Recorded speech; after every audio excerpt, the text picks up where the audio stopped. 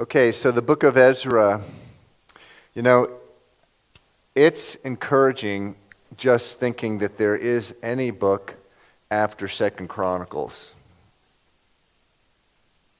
Because what we saw in Second Chronicles was so utterly terrible and wicked and evil. The history of Israel should have ended there. Thank God I'm not God, because if I was God, I would be like, that's it. These people, this history needs to end. The Israelites had been brought down to Egypt. Jacob and about 70 others came down. And when Joseph was the prime minister of Egypt, they had sold him into slavery, his brothers did, and they didn't know it, but he became prime minister. And when they were starving for food, Joseph, because of the wisdom that he had gotten from God, had accumulated for years wheat, and so the whole world was going to him, and his brothers appeared. Eventually they found out he was their lost brother that they had sold into slavery. He forgave them. But then at some point they left the Lord. They were made slaves for a couple hundred years, probably at least they were slaves, and the Israelites saw through 10 incredible miracles the Lord bring the most powerful ruler in the world to his knees.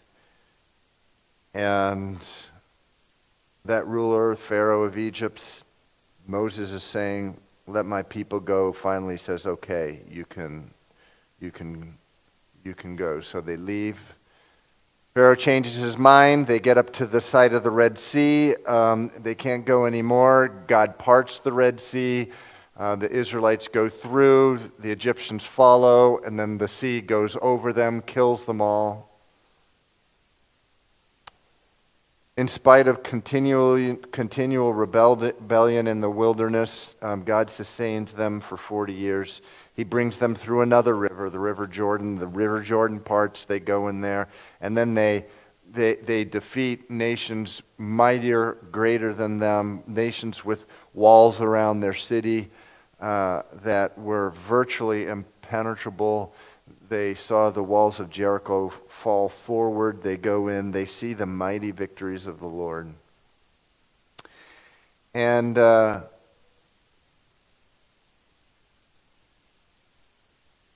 along the way, they were given the law of God. Moses was given the law. They're given the Word of God. They're given a King David, who is a man after God's own heart, who is an example of someone to follow. Of course, they were promised through David a descendant who would be the Messiah, the Son of God, the Savior of the whole world. They had seen what happens when a people follow God. Under David, the people prospered. Under Solomon, it says every person had a vineyard and a fig tree. How many people like figs? Once upon a time, that was like the delicacy, figs. I like figs. It's one of those foods that you like as you get older, Like fig Newtons when you're a kid, but if someone gives you a regular fig, it's like, ugh. Get a little older, you'll like figs. But they saw the great prosperity under Solomon, David's son. They had there was so much gold in the land. The Bible says, this is a verse in the Bible, that silver was counted as nothing. Just tremendous prosperity. But Solomon, somewhere in the latter half of his reign, he rebels against the Lord. The kingdom is split in two, the northern kingdom and the southern kingdom. And the northern kingdom never had a good king after 200 years, even though God sent all his heavyweights up there. He sent Elijah, he sent Elisha. They never repented. And after 200 years, a foreign army came in, the Assyrians, and scattered them all over the world. In the south lasted, the southern kingdom around Jerusalem, Judah it was called, lasted, I think, about 120 years, 120 years longer. And there were 8 good kings in the south, although that would have included David himself. But there, from time to time, there was great revivals. We read about them under Hezekiah, under Jehoshaphat, under Asa. It was so good under Asa, the whole country, it says, was seeking God with all their heart. I mean, astonishing. So they had experienced and they had seen what it's like when people actually follow and live for God. But the Second Chronicles, towards the latter chapters, we saw what happened. It's almost incredible to read, but after they had seen so much good, so much prosperity, they had been given the word, they had been given examples. Under Manasseh, it says things got so bad that the people began doing the evil things that the nations who Israel had pushed out had been doing before them, in fact, worse. And we went through Leviticus chapter 18 through the list, and it's just so evil that it makes me very uncomfortable even reading this stuff. And it says that the innocent blood ran from one side of Jerusalem to the other. It was just so wicked. And because of the sin of Manasseh and the rebellion of Manasseh, we are told that God just eventually comes in.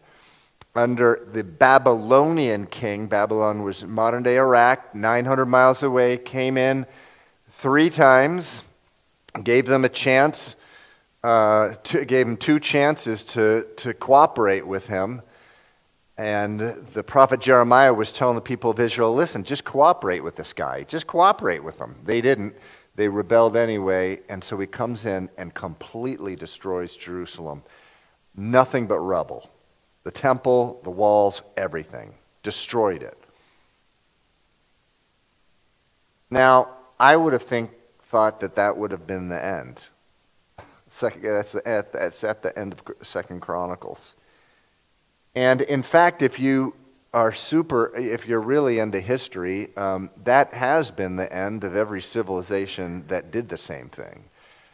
In fact, if you go back to the book of Genesis, civilizations all around the world were doing the same thing, and they got so bad that the Lord, it says that the sin, the Bible says that, but for the mercies of God, sin will destroy you. Your own sin will destroy you. Now, some of you know exactly what I mean by that.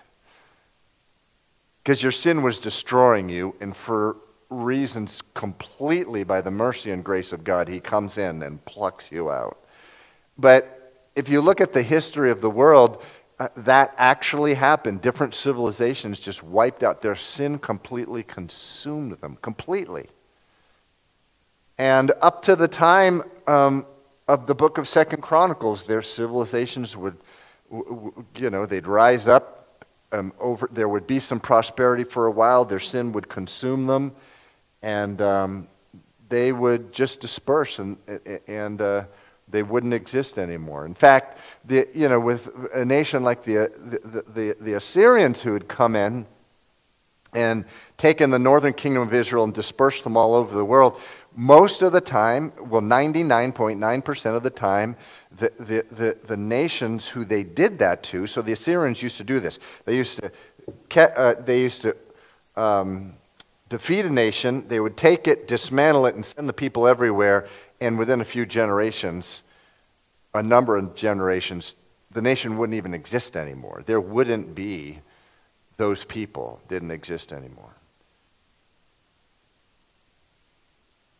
It didn't, so you would have thought that it would happen like after 2 Chronicles, like it's happened with every other nation that had ever existed to the time who did the same thing, because we all end up in a downward spiral of sin, but for the grace of God. So every other nation, including Israel, had done the same thing. The Bible says that we inherited from Adam and Eve that inclination to sin and rebel against the Lord and be a God substitute. No, I don't want you as God. I'm going to be God. And so what we do is we just make up our own rules. The Bible calls it each of us does what is right in our own eyes. And we just, we just consume ourselves with our own sin.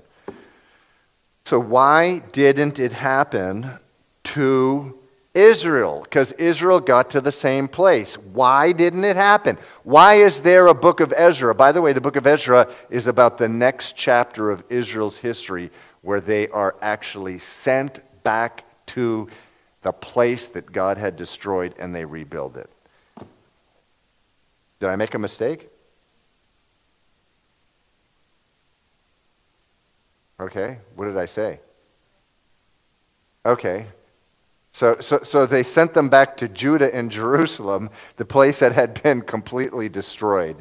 That's what the book of Ezra is about. Now, why is it, someone shouted out, why is it that Israel's different than every other nation that had ever existed who basically disintegrates, and most of them are lost to history? We don't even know the name of the civilization. Why was Israel different? Someone shouted out. They're God's people, that's good. Just go a little more narrow than that. The Messiah. God had promised. Well, it starts with Abraham, where under Noah, God said, okay, I'm going to wipe out the world because Genesis 6 says the thoughts of every man were only evil all the time. That's an actual Bible verse. Can you imagine that? Their thoughts were only evil all the time.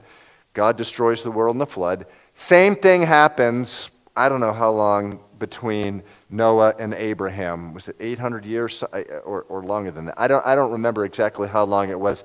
Same thing happens. They go back down. Everyone's doing only evil all the time. But rather than initiate another flood or plan of judgment and destruction, he initiates what? A plan of redemption under Abraham. And he promised Abraham, through your descendant, he didn't name the descendant, but we know that descendant to be Jesus Christ, every nation of the world is going to be blessed. And so through Abraham, of course, the children of Israel rise up. So there's a book after 2 Chronicles. Why? Because God had promised redemption. He had promised salvation. And I got to tell you, just the very fact that the book is here, I hope it encourages you. You simply cannot rebel too long and too much that God will not allow someone to come back and let me rephrase that. No matter how long you rebel against God, and no matter how long during that rebellion, how bad you are, the Bible teaches if you cry out to God. I just read this morning in Psalm 119. It says, I sought the Lord with my whole heart. If you do that, he will have mercy on you and bring you back. It's just written in stone in the Bible. And that's why we have Ezra. Daniel and others were crying out to the Lord. Daniel had been taken by Nebuchadnezzar back to Babylon, and he and others were crying out to the Lord. And so Ezra, in the book of Ezra, we're going to read about Israel coming back. Let's read the first verse. Now in the first year of Cyrus, king of Persia, that the word of the Lord by the mouth of Jeremiah might be fulfilled, the Lord stirred up the spirit of Cyrus, king of Persia, so that he made a proclamation throughout all his kingdom. Fanny, are you recording this? All right. He made a proclamation throughout all his kingdom and also put it in writing, saying, thus says Cyrus, king of Persia, all the kingdoms of the earth the Lord God of heaven has given me. And he has commanded me to build him a house at Jerusalem, which is in Judah. Who is among you, all his people? May his God be with him, and let him go up to Jerusalem, which is in Judah, and build the house of the Lord God of Israel. He is God, which is in Jerusalem. And whoever is left in any place where he dwells, let the men of his place help him with silver and gold, with goods and livestock, besides the freewill offerings for the house of God, which is in Jerusalem. Okay, so what is going on here? It says again in verse 1, now in the first year of Cyrus, king of Persia, that the word of the Lord by the mouth of Jeremiah might be fulfilled, the Lord stirred up the spirit of Cyrus, king of Persia. So, what was the word of the Lord in the mouth of Jeremiah? Okay, what was that word? First of all, when did Jeremiah live? Jeremiah lived towards the end of the book of 2 Chronicles, where we see Judah and Jerusalem just rebelling and going worse and getting worse and worse and worse. He was prophesying against them. He was prophesying against them. He was telling them, you guys are going to be in big, big trouble.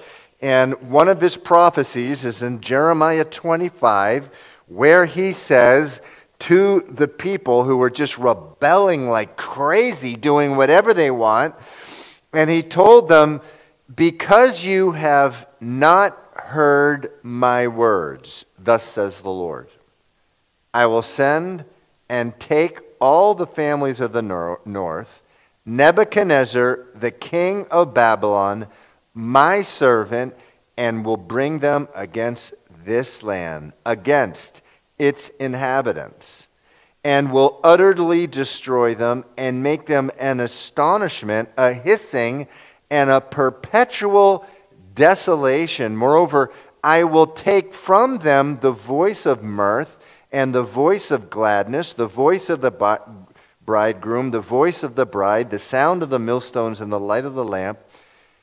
And this whole land shall be a desolation and an astonishment, and these nations shall serve the king of Babylon for 70 years. Then it will come to pass, when the 70 years are completed, that I will punish the king of Babylon and the nation for their iniquity. So that's Jeremiah 25. So he tells them, this is before the Babylonians had come in and destroyed anything, before the Babylonians had come in at all. He said, there is this king, Nebuchadnezzar. He's going to come and he's going to destroy this place, and he's going to take a lot, he's going to take many back to Babylon for 70 years. And they were laughing at him, or either that or they were throwing him to the bottom of a well, which they did to Jeremiah. They really treated him really bad. But 4 chapters after that, and in Jeremiah 29, he gives another prophecy, which says, after 70 years are completed at Babylon, I will visit you, being the children of Israel, and perform my good word toward you, and cause you to return to this place. Speaking of Jerusalem. And then he goes and quotes one of the most famous verses in the Old Testament. For I know the thoughts that I think toward you, says the Lord. Thoughts of peace, not of evil, to give you a future and a hope. Then you will call upon me and go and pray to me, and I will listen to you, and you will seek me and find me when you search for me with all your heart. I will be found by you, says the Lord, and I will bring you back from captivity. Just want to repeat that because this is really important. As I said before, no matter how long you have been in fighting against the Lord, whether it's 1 day, 1 year, 10 years, or 40 years, the Bible says that if you repent and call, just like this says in verse 12 and 13, if you repent and you call upon the Lord and you seek him and search for him with all your heart, he will be found by you. It's just a fact. Doesn't make any sense. I would have ended the Old Testament after 2 Chronicles finishes. But I'm not God. He doesn't end it. He sticks with his word. And his word is, you call upon me, I will listen, I will be found by you. And then it says, and I will bring you back. Perhaps you're in here tonight and you've been in rebellion. The Bible says that there's nothing that you can do for all your selfishness, for all your stubbornness, for all your rebellion. There's nothing you can do other than cry out to him. No amount of good works is going to win him back into your favor. But crying out to him will. You will be found by him, and he'll bring you back. So Jeremiah 25 and 29, he predicts you're going to be destroyed, you're going to be taken to a foreign land, and you're going to be there 70 years, and then you're going to come back. So Ezra is the fulfillment of Jeremiah 29, where this king, King Cyrus, who had come in, destroyed the Babylonians. Now he, not Nebuchadnezzar and his son and grandson, but the Babylonians were defeated by this guy Cyrus. Now he's king of all the kingdoms, no longer the Babylonians. And he says, okay, anyone who's a Jew, go back now and build your temple. It's nothing but rubble. Go back. And actually, he offers to finance this thing, although he also tells the other Jews who stay behind, you give them money too. And some people say, well, why? Why is all of a sudden this king? You say, is this king a Christian? Is he a believer in Jehovah? No, he's not. He's a total pagan. He's like a Hindu. Hindus believe hundreds and hundreds of gods. He believes many gods, this guy Cyrus, but he takes the low risk thing where just in case this God is not the right God, I'm going to believe that God too. And just in case that God isn't the right God, I'm going to believe that one, etc., etc., etc. So he believes many gods. And Jehovah, the God of the Bible, is just one. And he finds out that there had been this guy, Jeremiah, this prophet, who had mentioned him, Cyrus, by name about 150 years earlier. It's true. In the book of Isaiah, chapter 45, the prophet Isaiah, 150 years before Cyrus is even born, mentioned Cyrus.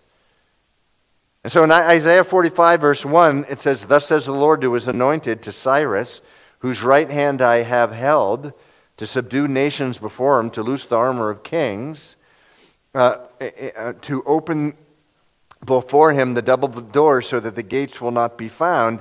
And this prophecy is given in Isaiah 45 that Cyrus is going to be the one to basically bring Israel back. According to the Jewish historian Josephus, someone had shown him this prophecy in Isaiah. Someone certainly had to. And he sees this, he's like, wow, this guy knows my name, and this is 150 years ago. And so he makes this proclamation, and he makes it to all the Jews. Okay, listen, time to go back. So the mercy of the Lord. They're told to go back. It says, verse 3, who is among you of all his people? Who is among you of all his people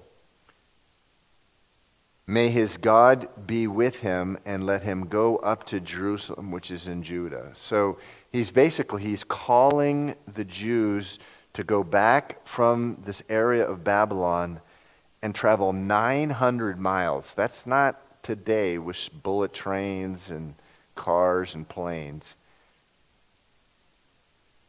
And a lot of these people, by the way, had prospered greatly, as we'll see. They were told they would prosper greatly, by the way. They were told by the prophet Jeremiah, just submit to this guy Nebuchadnezzar, and God's going to prosper you right there. He will prosper you right there. So a lot of them have a lot of money, but they are the emperor tells them, whoever among you is stirred, let him go back and rebuild Jerusalem.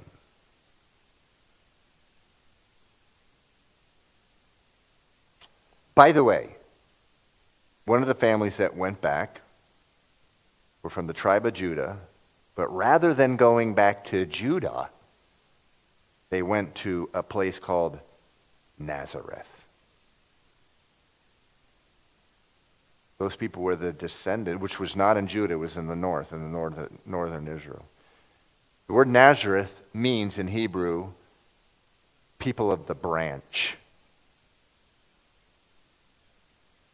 And the branch in Hebrew, it's Natsir. In the Old Testament, one of the names for the Messiah is the branch, Natsir. And that's where Jesus' descendants went back. So Jesus' descendants had gone to Babylon, but they came back at this time in the book of Ezra. It says in verse 5, then the heads of the fathers, let's read verse 5. Then the heads of the fathers' houses of Judah and Benjamin, and the priests and the Levites, with all whose spirits God had moved, arose to go and build the house of the Lord, which is in Jerusalem. Which, again, at this time had been burnt down. There's nothing but rubble. And all those who were around them encouraged them with articles of silver and gold, with goods and livestock, and with precious things, besides all that was willingly offered. King Cyrus also, verse 7, brought out the articles of the house of the Lord, which Nebuchadnezzar had taken from Jerusalem, and put in the temple of his gods. And Cyrus, king of Persia, brought them out by the hand of Mithredath, the treasurer, and counted them out to Sheshbazzar, the prince of Judah. This is the number of them: 39 gold platters, 1,000 silver platters, 29 knives, 30 gold basins, 410 silver basins of a similar kind, and 1,000 other articles. All the articles of gold and silver were 5,400. All these Sheshbazzar took with the captives who were brought from Babylon to Jerusalem. So, when Nebuchadnezzar had gone in about 70 years earlier, it would have been a little less than 70 years, but it would have been like 55. I think the first time Nebuchadnezzar went in there was 70 years, but he didn't destroy the place till, 10 or 15 years later? But when he went in and destroyed it, he took back, each time he went in, Nebuchadnezzar went 3 times to Jerusalem. The last time he destroyed it, but each time he took back things from the temple.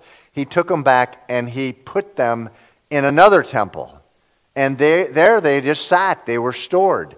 Here, Cyrus is taking the stuff out and bringing it back. Now, I tell you, one of the things that I encourage people when they are in a situation which they do not see a human solution to their situation, they're like, I'm surrounded by so much trouble here, there is no way out. And what I usually like to tell them, and this didn't originate with me, but it's just, listen, God has resources you know nothing about. He has resources you know nothing about. Well, let me ask you a question. If you are in Jerusalem witnessing some enemy coming in and emptying out every piece of gold and silver and carting them 900 miles away, who in their right mind would ever think all that stuff is coming back? I mean, obviously that's never going to happen, but the Lord knows what he's doing. The Lord actually protected all that stuff for 70 years. And now it's coming back. And so again, in your life, the Bible does say, trust in the Lord with all your heart. Lean not on your own understanding. In all your ways, acknowledge him, and he will direct your path. Proverbs 3, 5, and 6. Do not lean on your own understanding. Trust in the Lord with all your heart. He has resources you know nothing about. I'm sure all of you have different testimonies to that effect, but the most important thing is God's word says it, that we can trust him. And he had promised that this nation, the nation of Israel, he would sustain them till Messiah came. And so here they are coming back. Look at verse 5 for a second. It says, then the heads of the fathers of Judah and Benjamin and the priests and the Levites, with all whose spirits God had moved, arose to go up and build the house of the Lord, which is in Jerusalem. A couple of things there, briefly. One, we notice here that not everyone was called to go back. And so many Jews stayed there in Babylon. They stayed back. They didn't go. There's a book written about them. Someone shouted out. What is that book? What? No. What's the book that's written about the people who stay behind? Stephanie. Esther. That is correct. The people who stay behind, there's a book written about them. There's no real good reason to believe, although, I've gone back and forth on this over the years, but as I look at this, particularly that verse, it says, those whose spirit God had moved. And if you look at the faithfulness of Mordecai and the folks in the book of Esther, that they were in any kind of rebellion. They just didn't go. Matthew 7 verse 1 says, do not judge others, lest you be judged. And sometimes the Lord's going to move you to do something for him, and just because someone else is not doing it, doesn't mean that you look down on them. But the other thing that this says, just that little verse there, it says, he whose God, it says, all whose spirits God had moved. And if there's one thing that I've learned at Calvary Chapel over the years, it's that if God doesn't move the spirits of people, nothing's going to get done. And some of you have heard me say this kind of thing at ministry meetings, but from time to time someone will come up and they have a great ministry idea. You guys should do this ministry. And here's what the ministry is. And they'll go through an explanation of the ministry. And, well, has God called you to do this? Well, no. Well, if God doesn't move someone's spirit to do it, it's not going to happen.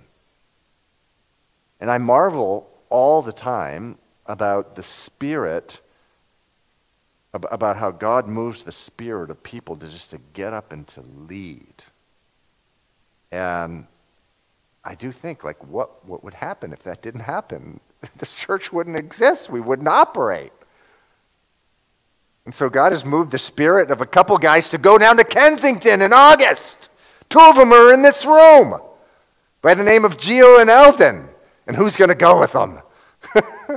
Don't raise your hand until you pray about it, until you know God's Spirit has moved you. But it's really as a principle of ministry. When I ask someone, are you interested in this or that ministry, and they say yes on the spot, I say, well, no, I'm not going to accept that. You need to pray about it a few days to make sure that you have a peace about it. Because a good idea is not necessarily God's idea, and so God moves the spirit of his people. This is a beautiful thing. That's how churches operate. It's really how families operate as well. It says he moved the spirit of the people, and many, many people get up and they go. And that is what chapter 2 is about. So they go in 3 stages. The first stage, there's this guy named Zerubbabel. And he comes up and he leaves in approximately, for those of you who are interested in this stuff, and I hope some of you are, 538 BC, before Christ. Then Ezra comes up about 40 years later. He returns 40 years later. That's the writer of this book in 458 BC. They come up to, Zerubbabel had come up to build the temple. And then Nehemiah comes up about 15 years after Ezra to build walls around the temple. And so we're going to be reading about Ezra and Nehemiah for the next couple of months. But chapter 2 is about the people who come up. So let's start chapter 2. Again, God had stirred, and by the way, for those of you who are here, is God stirring your spirit to do something? Don't disobey him, please. Just for your own good and the good of the church, don't disobey him. How often I've heard someone say, God was telling me to do this thing and I didn't do it, and like 5 years later, disobey. I love those pictures. Speaking the book of Ezekiel, who's one of the people who were prophesying to Israel from Babylon. He was living in Babylon. Those pictures of the angels. Remember that first couple of chapters of Ezekiel? The angels just dart to and fro based upon what the word of God was telling him. It's like immediately, it's the second that the thought comes into God's mind, somehow they were new, and they would dart. And it's the best way to obey, folks. I have scars all over my body because of waiting to obey God. When he says something, do it. And he'll speak to you with a still small voice. He will. That you'll learn to hear over time more and more. But these are the people who came up. Verse 2, now these are the people of the province who came back from the captivity, those who had been carried away, whom Nebuchadnezzar, the king of Babylon, had carried away to Babylon, and who returned to Jerusalem and Judah, everyone to his own city. And so now there's a long list of names. There's about 100. Anyone want to come up here and read all these names?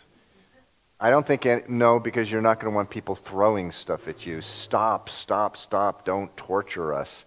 I'm not going to read every name here, but it's a list of names of people who obeyed. I think this is really cool. This is also in the book of Malachi. Is it chapter 3 or 4 where it just says God wrote down the names of the people who sat around and talked about how much they loved him. He actually wrote down the names. The Bible says in the Lamb's book of life that your name is written in it if you've trusted Jesus Christ as your Lord and Savior. And these names are lost to history, most of them.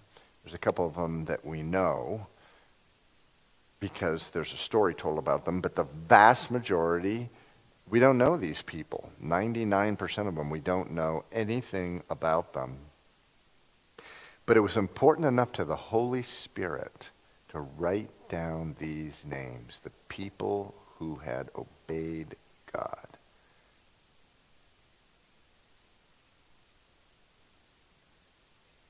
Verse 2 says, those who came with Zerubbabel were Jeshua, Nehemiah, not the Nehemiah of the book, Sariah, Reliah, Mordecai, not the Mordecai from Esther, this is a different one, Bilshan, Mispar, Bigvah, Rehum, and Bana, the number of the men of the people of Israel.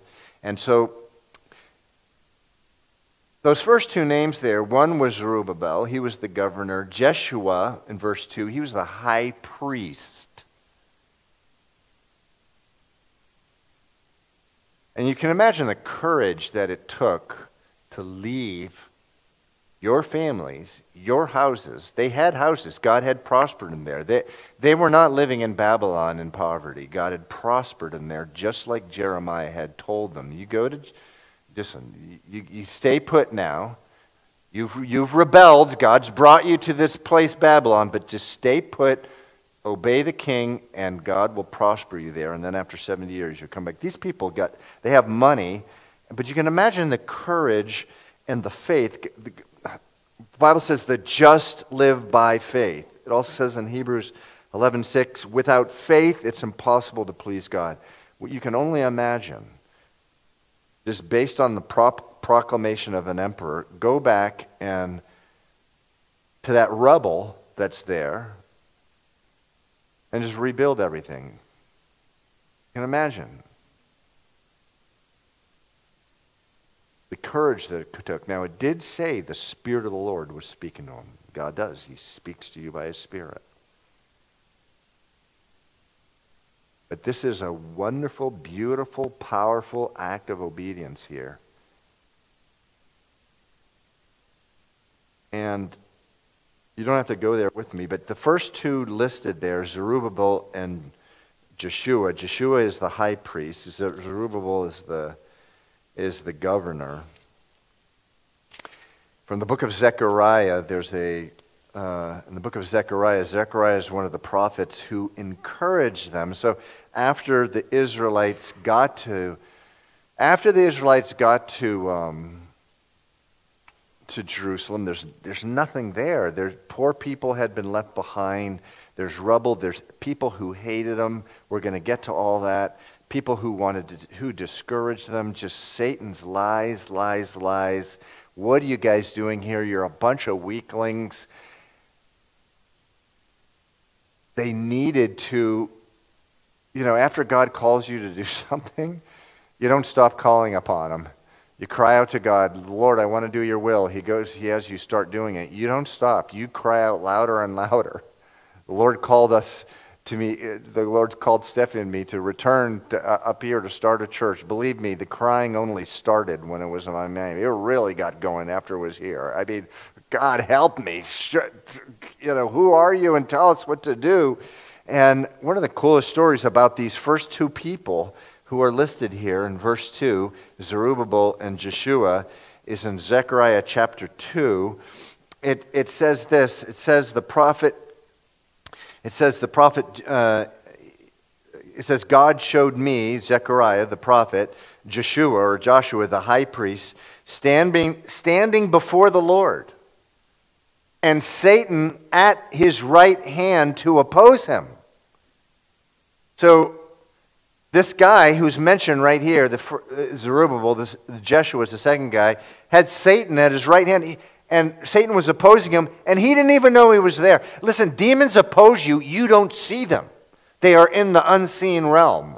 They're opposing you. And so these demons, the devil, Satan himself, Satan knows about the promise of the Messiah, by the way. That's why he has been opposing Jews for all of history. And so he's literally by this guy named, the second one mentioned there, Jeshua, he's opposing him. I'm sure the guy's all discouraged. It's like, why am I here? I have no right to be a high priest. Why does anyone call me a high priest? I'm a loser. Those are lies from Satan. Satan's opposing him. Verse 2 says, the Lord said to Satan, of course, Joshua the high priest isn't hearing any of this, but it says, the Lord said to Satan, the Lord rebuke you, Satan. The Lord who has chosen Jerusalem rebuke you. Is this not a brand plucked from the fire? Meaning, this guy Joshua, like all of us, has been plucked from hell and is now chosen for heaven and for salvation.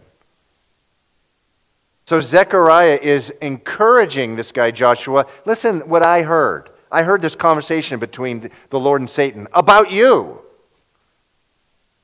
It says Joshua was clothed with filthy garments, just like all of us, and was standing before the angel.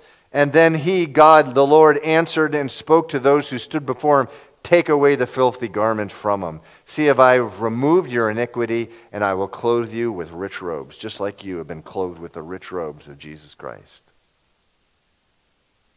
But that's just a conversation about the first, that's something from the book of Zechariah that happens with these first two people that are mentioned there in verse 2. So God called them there, but once they were there, the Lord continued to encourage them.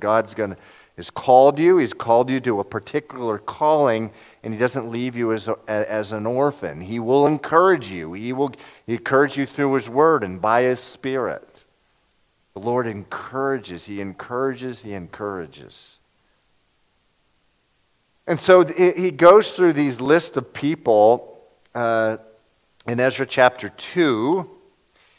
And again, I'm not going to go through all of them. Note in verse 21, the people of Bethlehem, 123. But that's not where the descendants of Judah went back to. Because remember, Joseph had to travel from Nazareth to Bethlehem because the Roman emperor had ordered a census. But Bethlehem shows up there. Verse 28, Bethel, the men of Bethel show up. All these people are going back to their city. Verse 34, the people of Jericho there. And then in verse 36, the priests are sent back. And verse 40, the Levites, meaning the church workers or the temple workers, are sent back. By the way, if you do all the math, I understand that this is about 10% or more between the priests and the Levites. Because there's going to be, God's people need to have the word. They need the sacrifice. They need the temple. We need to be with each other, Calvary Chapel in the city. We need to be with each other. Do not let anyone try to convince you, oh, I just need my Bible and Jesus. That's all I need. I don't need to be at a church. I'm not into the institutional church. That's the line that people that people use. The problem with that is throughout the Bible, particularly like something like Ephesians chapter 4 specifically says, the church, the local church, this church is called the body of Christ. So if you're avoiding the body of Christ, you're avoiding Jesus. And so God sends 10% of the people or more. It's the people to operate the church. It's not called a church, of course, at that time. It's called the temple. Verse 41, the singers, the worshipers. You see, God, the Lord knows what he's doing. He knows they need music.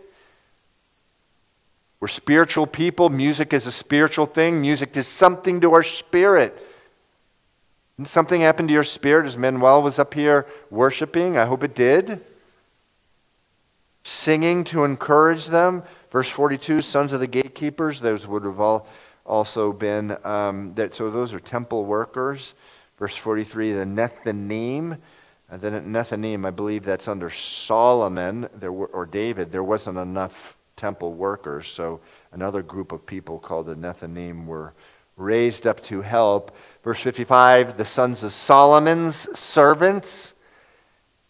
These were just descendants of some servants. Solomon needed a lot of servants. That dude needed a lot of servants because he had a lot of stuff to take care of. And these are just descendants of him. Verse 59, and these were the ones who came up from Telmeh, Tel-Harsha, Cherub, Adon, Emer, but they could not identify their father's house or their genealogy, whether they were of Israel. So there were some people who couldn't even prove they were Jews. But the Spirit of God stirred them. Listen, go up anyway. I want you to go with these people. They couldn't prove they were Jews, but they were allowed to go anyway. And then there's some, in verses 60 through 62, there are folks who couldn't prove they were priests. Verse 62, they sought their listing among those who were registered by genealogy, but they could not be found. Therefore, they were excluded from the priesthood as defiled, meaning in the sense that they weren't allowed to go into the holy place or the most holy place. Now, that would be a good thing, because if you go into the most holy place and you're not a priest, you die. So better not to take any chances. And we talked about that in the past.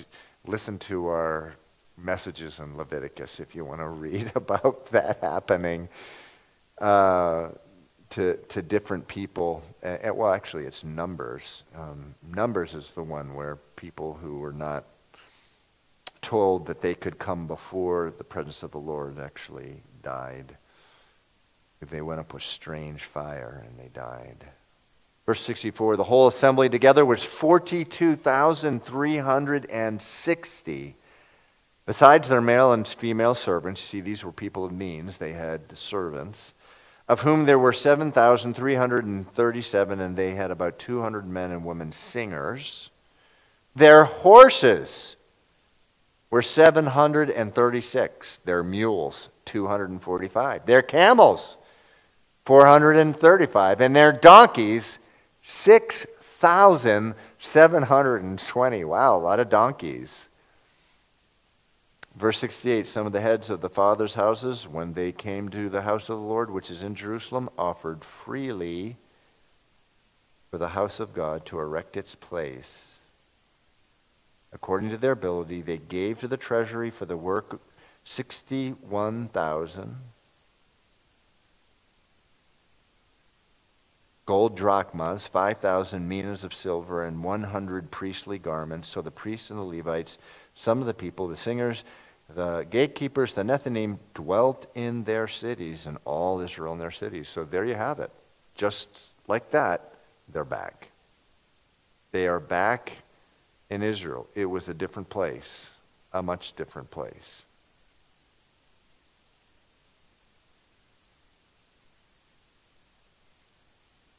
Right before the pandemic, I returned to Caracas, Venezuela, where my family moved when I was a kid, and when I was 16, 17 years old, for the first time ever, I heard the gospel in a little Baptist church.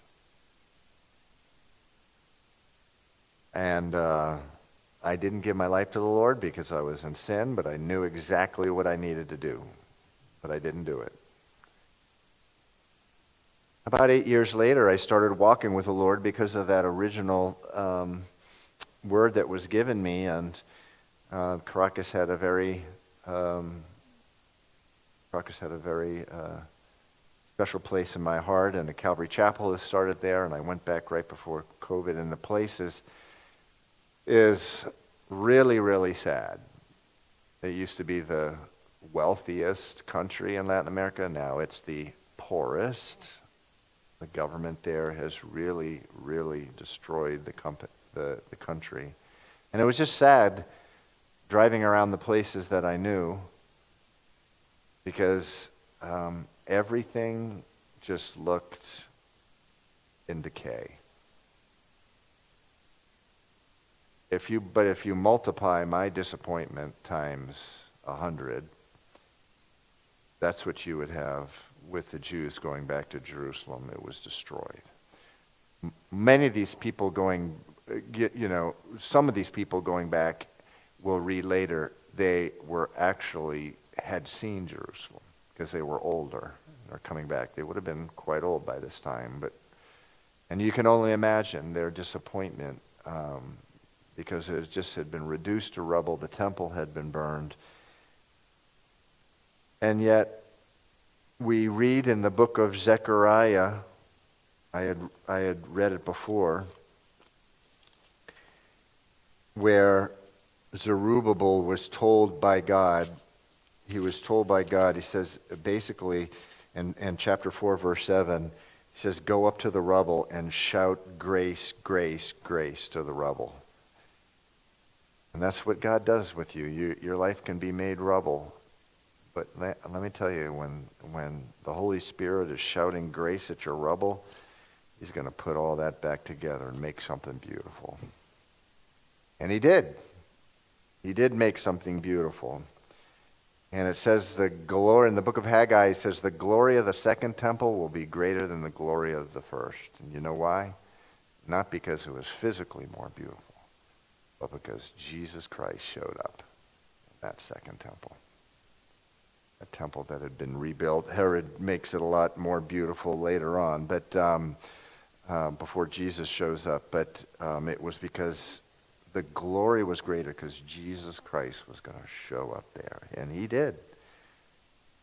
Like Malachi said, he suddenly appeared in the temple of the Lord.